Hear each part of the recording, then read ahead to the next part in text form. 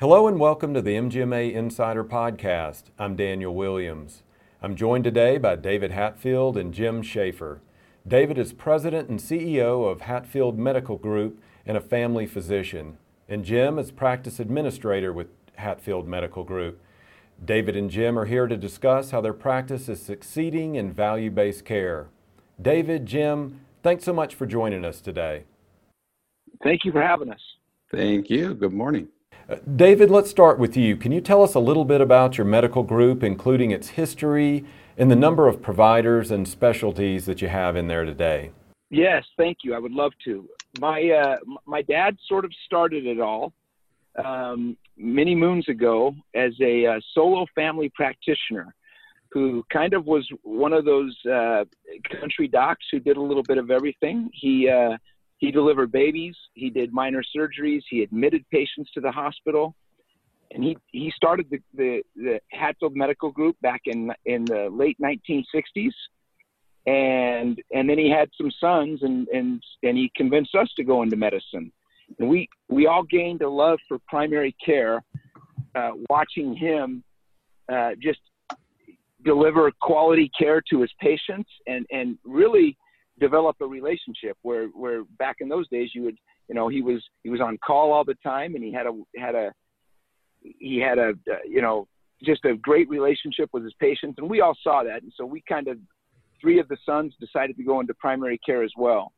And so when we kind of started finishing our training, our residency, we kind of joined into the group.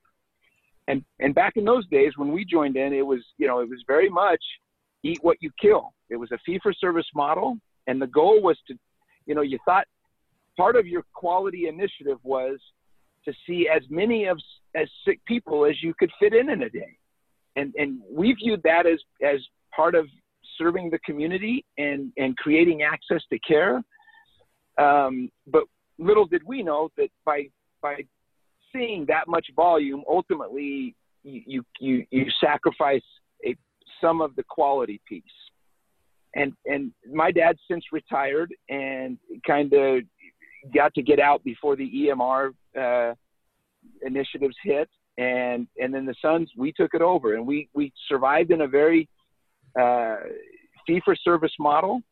And thankfully, right when we were starting to see a lot of the burnout with physicians and retention, because they just couldn't keep up the pace of seeing that many patients in a day, even though they were being paid well. It wasn't a reimbursement thing. It was more just a survival mode. And then we started to see reimbursements drop, and then it became a reimbursement thing. Thankfully, around that time is when you started to see some of the value-based discussions start to happen. And we quickly decided that, this fee-for-service model is not sustainable, especially with the EMR burden, the administrative burdens put on us with documentation now and click fatigue that happens with an EMR. And so we started to kind of align in a value-based model, and a few payers stepped up to the plate, and we started to have discussions. We started to initiate those discussions about what that would look like and where we would have to perform certain metrics, HEDIS metrics, quality metrics that we would have to perform, chronic disease management, patient experience, all these different things that we started to say, hey, we need to measure to be able to perform in a value-based payment model, and to be able to really perform in a population health world. And so as we started to move to that, we quickly saw provider satisfaction grow. Our population health team grew and started to say, wow, we're really starting to see differences in patients' lives because we're seeing less patients and being able to take more time with them. And so that's a little bit about the evolution, about how it happened. We're no different than the rest of the medical community. We were surviving in fee-for-service, and we knew it was broken and not going to work for many reasons that I mentioned. And we needed to start to say, how are we going to get into the value-based payment model? Right. And I wanted to ask you about that then. So You saw the need. You saw the need to change, and if you stayed the same, there were going to continue to be issues there. But seeing the need and then actually making those changes are two different things. And I'm just wondering, what were some of those pain points to move from volume to value, to change that cultural mindset? What were some of the biggest challenges in making that shift? So one of the biggest challenges was meeting with payers that didn't understand what we knew about value-based payment model. And we had to teach them, no, this is how we need to be graded, and this is how we need to start to be paid based on value. And here's what those value metrics look like. And then one of the other critical things is changing the culture of our practice and how we paid providers and even administrators. We would pay an administrator based on, hey, how much revenue did we generate? Everything we talked about revenue a lot rather than quality. And one of the key things that we did is Jim and I, our practice administrator, we found each other, and we are very like-minded. Thankfully, Jim and I found each other. We spoke the same language, and we knew that at that point, we needed to change the culture of our providers, change the culture of our support team, and take that culture and take it to the payers. Because without the payers, it doesn't work, right? You can do the population health and the value-based model. If you just do it in your clinic or in your offices without the payer support or without them reimbursing you that way, it falls on deaf ears. We knew that we couldn't survive in that model and that we needed to just rip the Band-Aid off and move forward full steam ahead, population health based, because we knew that it was going to be best for first the patients, and then the health team that supports the care of the patients. And then in the reimbursement model, we knew that that's where we were going to be compensated best for the work that we're doing. And so I would say that partnering with Jim Schaefer, a like-minded individual who knew that we were going to have to make some tough financial decisions and just tough decisions all the way around culturally to move us from the fee-for-service model to a value-based model. And so with that, I'll kind of kick it to Jim to let him kind of, if he wants to expand on some of the things that we did to ensure our success as we moved from fee-for-service to value-based. Well, thanks. Yeah, absolutely. Some of the things that we did at Hatfield Medical Group were we wanted to make sure the whole patient experience was improved. That may not be the first thing you would do in a fee-for-service model, but everything from the check-in process to the check-out process to when patients call the office or need to access or talk to someone in the office, improve that experience. Well, you have to allocate more resources to do that. And typically in an old fee-for-service model, you would say, can we afford to hire on this person? Versus when you look at an experience, we got to make that experience enjoyable when someone calls into the office, that they aren't on hold for 5 minutes, that they can actually get through and talk to somebody and talk to someone who can be a go-between between their provider and subsequently get back to them with information, whether it be through technology coming through and being able to type a message to the provider or make a phone call in. We also had to take a kind of look at the offices and update them a little bit, right? Paint them, clean them up a little bit, make that a more enjoyable lobby area and check-in area. And then additionally, one of the toughest things we had to do, and thankfully Dr. David Hatfield was on board, was improve access to care. We had to make sure patients were able to get in same day or next day, depending on how serious of an issue is going on. Well, in order to do that, you have to have enough providers. And so to take on more providers, you're going to add to your productivity costs. And so that takes a bit of a leap of faith when you're transitioning in this fee-for-service to value-based model. Right. And Jim, I wanted to follow up because you're talking about, you really took a holistic approach there. You did a little bit of everything. Where was the biggest challenge? I mean, one thing is putting a coat of paint somewhere. Was it getting people on board with the processes? Was it developing a different culture, a different mindset? Where were the biggest challenges there? So I don't think, the nice thing is, I have a background in nursing. I had been a registered nurse for nearly 20 years before coming on board with Dr. David Hatfield at Hatfield Medical Group. And one of the things is we didn't have to, it wasn't a hard sell to tell employees or tell providers we'd like to provide better quality care. Intrinsically, all the providers and staff want to do that. There was just never enough time to do that with patients, or more so, not enough resources. So it wasn't a hard sell to say we'd like to provide better quality care to the patients and a better patient experience. Everyone was on board with that, but we just never were able to do it in the past because you had to watch every nickel or dime, so to speak.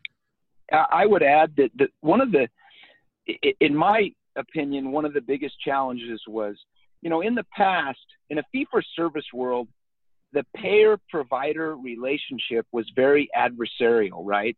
It was, hey, I did the work. Why aren't they paying me on time? Or why they're not paying me enough for what I've done, right? And so as we started to move to this value-based payment model, we needed to work with the payers and leverage their resources and leverage those relationships and make, really in some instances, the payers are really more of our customer than the actual patients. Now, I know that most medical providers wouldn't see it that way, but at the end of the day, the people that are paying you, that's your customer. And we needed to align with the payers, which basically means we needed to align with quality metrics. We needed to align with patient experience, with creating access to care, transitional care management, follow up from when patients are in the hospital. Are we getting them in a timely manner? Are we preventing unnecessary hospitalizations? And so we started to have a lot of those discussions with the payers. That was the biggest challenge for me, was creating time out of my schedule to now go have these discussions with Jim, get in front of the payers, and really start to have the discussions around total medical expense and where we were leaking and where we needed to rein it in. And so that was new for me as a provider, when normally, in my early part of my career, I didn't meet with payers per se. I would meet with an occasional provider rep. So I would say that the quality piece was not a hard sell for us intrinsically as a clinic. Better access to care, better culture, all that. The challenge was, now we've got to go have relationships with these payers and help them understand what we're doing, and in some cases coach them up. You've talked about the process changes and cultural changes. What about the day-to-day for you and your staff? What happened there? Let's talk about what a day looks like now for you and your staff, and maybe how that compares to before the transition. So and Jim will be able to speak to this as well. We'll tag team this, but I would say that we started to really live our mission, and our mission is really, to us, value-based or population health care is simply this: quality, compassionate care to every patient every day. And we live it we live it and breathe it in every one of our clinics. And we make sure we hire and interview kind people. I can train anybody how to do a medical note or help them navigate our EMR system. Jim can work with any front office person to help them understand our workflows. We just believe in a strong culture of being kind and treating every person like you would treat your own mother. And so we emphasize that very much in our clinics. And again, in order to, if you expect it, you better have a way that you measure it, right? If you expect it, you better inspect it, is what the saying is. And so we measure all of that. We measure our patient experience. We measure our quality outcomes. We have dashboards that we put up that tell us how we're doing and tell us where we need to improve. You can't just say, gone are the days that a physician can say, oh, I'm a quality provider, my patients love me, and I do great work, and I'm really busy. Okay? You have to show me, because without data, you're just kind of a guy with another opinion. And so you have to be able to produce data if you want to produce change. Jim, did you want to weigh in on that? Absolutely. So data analytics, Dr. David Hatfield nailed it on the head there.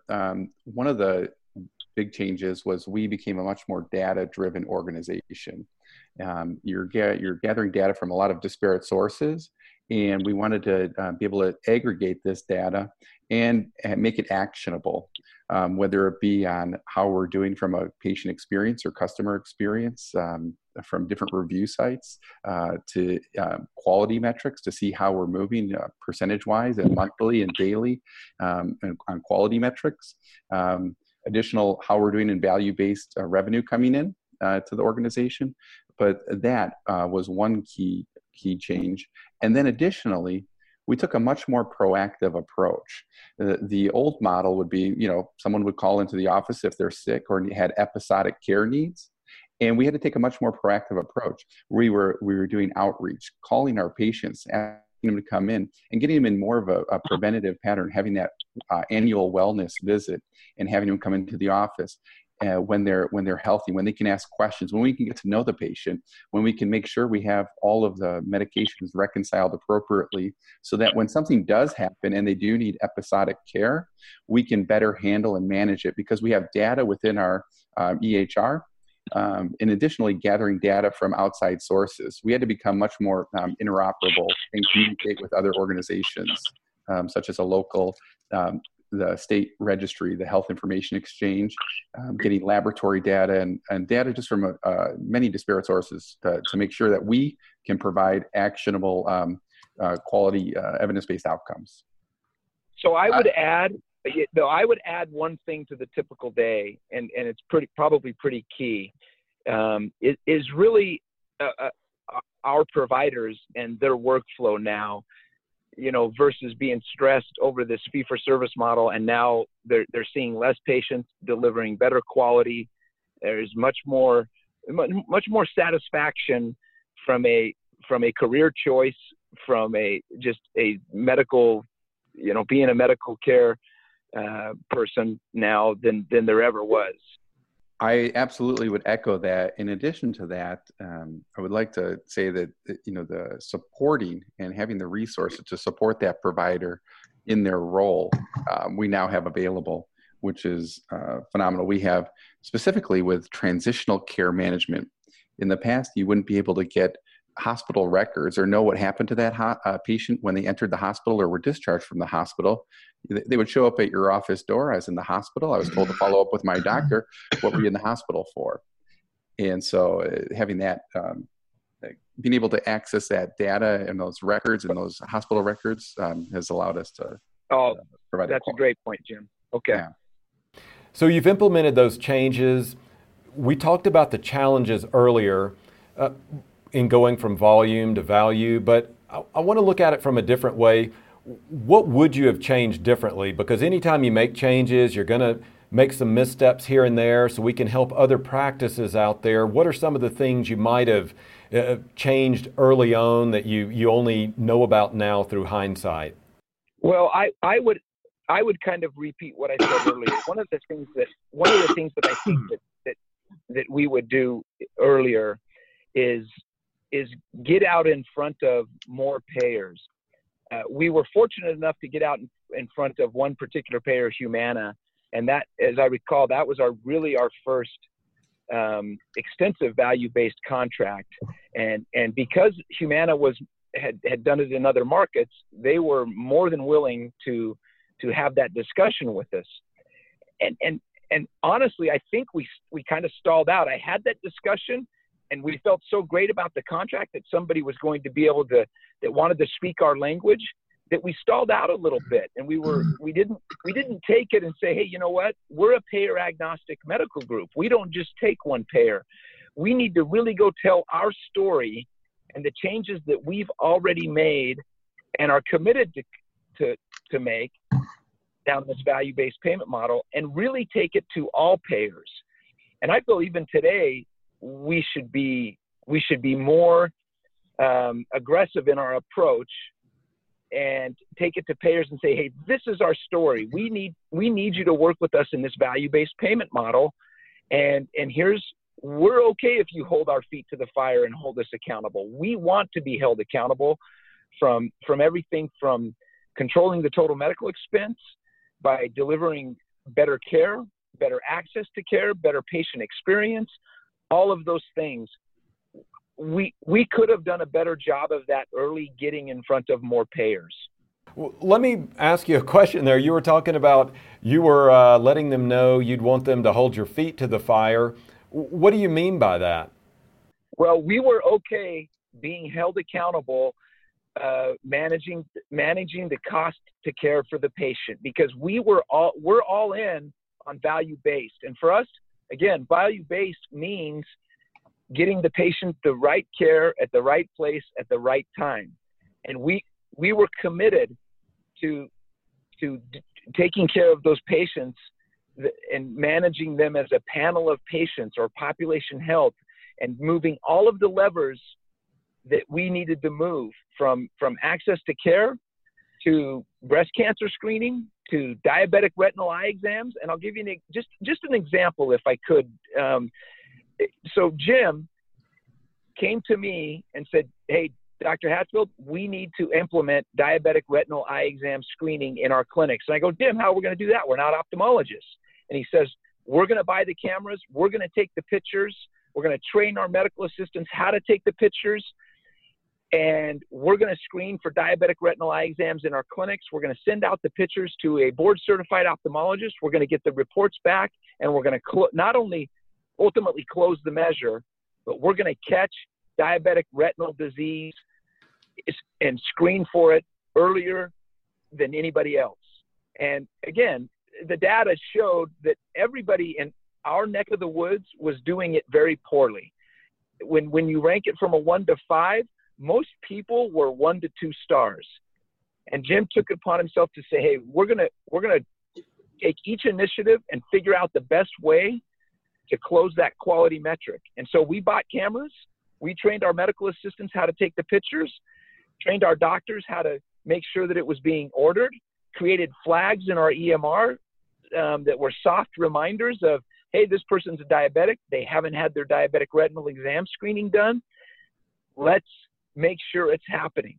And then let's be able to report back to the plans through data exchange, interoperability, that it's happening. So that's one of the things that Jim came to me. And again, those cameras are very expensive. And in many instances where payers didn't pay for it, we committed to just eat the cost and pay for it. Now, when they saw that we were moving the measure, they started to say, hey, how are you going from 2-star to 5-star? Nobody's doing that. And then we got out in front of them, explained to them what we were doing, and ultimately they wanted to pay for that service. That's not where the benefit comes. The benefit comes from the cost savings from screening and finding diabetic retinal eye disease early. The cost for the procedure is pennies compared to finding the disease and treating it early in a diabetic and preventing ultimately blindness. Mm-hmm. I hope that made sense, but that's just one of the things that we took on and that we took to the payers before they brought it to us. We brought that to them. Right. And I wanted to follow up with Jim because how did you know which steps to take, Jim? Did you have a background in quality control, or did you work with external people to help guide you? Where did you learn what needed to be done? So with my background in nursing, quality metrics, the shift to quality has been happening for many years. And when I kind of just put the pieces together. This was a gap in care, or a deficit or gap in care, and this is how we could move it. And again, taking that leap of faith, right? Initially, we didn't get paid and needed to take on that cost burden, but our goal was improve the quality. and hopefully the revenue would come. And you were able to do that as you shift to this value-based model. In a fee-for-service model, you wouldn't take that leap of faith, and you wouldn't just start doing this out of the kindness of your heart. You'd say this is a losing revenue proposition. And so knowing that, hey, we can move it, we can do this here, because ultimately a patient doesn't want to have to travel and go to another appointment just to have their eyes checked, unless they have, an ophthalmologist and have some sort of condition that they need to be frequently seen at an ophthalmologist office. We can still deliver that care now through leveraging technology, through leveraging resources and cameras, all the technology that we have available to us, kind of put together the dots and implemented it. And it was a little bit of trial and error. I had to watch and see what the payers would do or say. And then actually the great thing about it was they approached us at, wait a minute, how are you doing this? And that's when we knew we did something right. And we said, this is the right thing. Look at what we've done. They're coming to us. And I wanted to follow up with you guys, because we keep talking about volume to value. We're talking about patient quality and outcomes. Have you measured that? Have you seen results on how your patients, have you gotten evaluations for them or feedback from them on how they're responding to value-based care? Well, I think one of the primary things that value-based care allows medical teams. So we view ourselves as a medical team, not just the physician, but there's a whole team of people that it's a heavy lift, this value-based payment stuff, this population health. It's not, one person can't do it. It takes a team, it takes a village to raise a child, and that's how we view it. And I would say that the feedback that we're getting, not just from patients, from the time that providers spend in the room reviewing their actual medical problems and helping them navigate some of their social determinants of health barriers. Our chronic care managers who are trained specifically to outreach those folks who have multiple chronic disease conditions and check in with them every month to determine, do they need their medicines? Are they taking their medicines the way they're supposed to? Something as simple as, hey, Mrs. Jones, are you following your diabetic diet? Are you having trouble? Is there something that we can help you with? And there's there's a protocol that we follow to be able to follow up with some of those patients. And so what we're hearing from patients is really, wow, this is nice. I have time with my provider to discuss everything. We don't put a time limit on them. We let them come in and we address all their concerns. Now, admittedly, some things take a priority and others take a back seat, and that's just part of the clinical decision making. The feedback that we're hearing from patients, from the healthcare team, and just the experiences that we're having because we're taking time to listen to patients and help them navigate some of the, not just their health challenges, but also some of their challenges with their social determinants of health, barriers to food, transportation, housing, all those things. On a high level, we're helping navigate a lot of different areas of their life. And the only way you can do that is to create time. And going from fee-for-service to value-based, I used to see 45, 50 patients in a day. I, on average, see 20 to 21 patients a day now. And so you can imagine, you don't need data to tell you that patients are going to be happier if you're spending more time with them. Not time talking about their kids and what's going on in their personal life, but time discussing the challenges they have with their health. Jim, did you want to add anything to that? No, I'd agree. We're able to address some of those things, right? We have to start thinking about the patient differently. And I'll give just one quick example when we talk about social determinants of health and something we weren't able to do 3 years ago. We had a patient who as we became more proactive, we wanted to find out why certain patients were coming into the office. What are their barriers to coming into the office? So what we were able to do was, as we outreach, we started to ask questions. hey, would you like to come in for an appointment? Well, patients wouldn't show up for an appointment. You say, well, that's just a patient. They're missing their appointment. They're non-compliant. It's a word we banned from our organization. We want to identify and overcome barriers. So we don't like to use the word non-compliant at all. It's actually restricted from our vocabulary at Hatfield Medical Group. But specifically, we found out some of our patients didn't have a ride. Their son or their daughter wasn't able to take them because they were at work, and that was their only way to get to our office. So as we try and figure out, well, if we can get them a ride to the office, well, then they get access to care. And they don't have to wait for that episodic care or until something goes wrong and need a ride or an ambulance to the hospital. And so we've seen a lot of success with that and understanding barriers and social determinants of health. Now let's turn to the sort of 800-pound gorilla in the room here. We've touched on revenue and cost a little bit, but let's take a deeper dive into that and get to the heart of the matter and discuss if your value-based contracts through payers have made a positive impact to the overall practice revenue, or if they've created value by reducing cost. So, Jim, I can take part. It's both. It has to be both.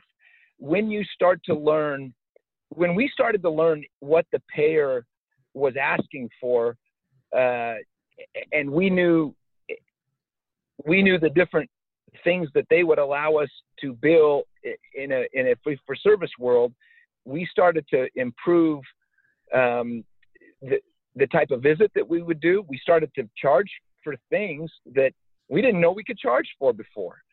Having discussions around tobacco cessation, which is improving the patient's health. Having discussions around advanced directives and living wills improves population health. And basically, all of those things lower medical expense, total medical expense on a plan side. But those are things that when we have those discussions and are doing the right thing, payers are willing to pay for, but you have to know how to code it and do it the right way. And then as you align those contracts and as you start to prevent unnecessary hospitalizations and create access to care in your clinic so that patients are getting the right care at the right place at the right time versus winding up in the ER for something that could be very easily handled or treated in your clinic.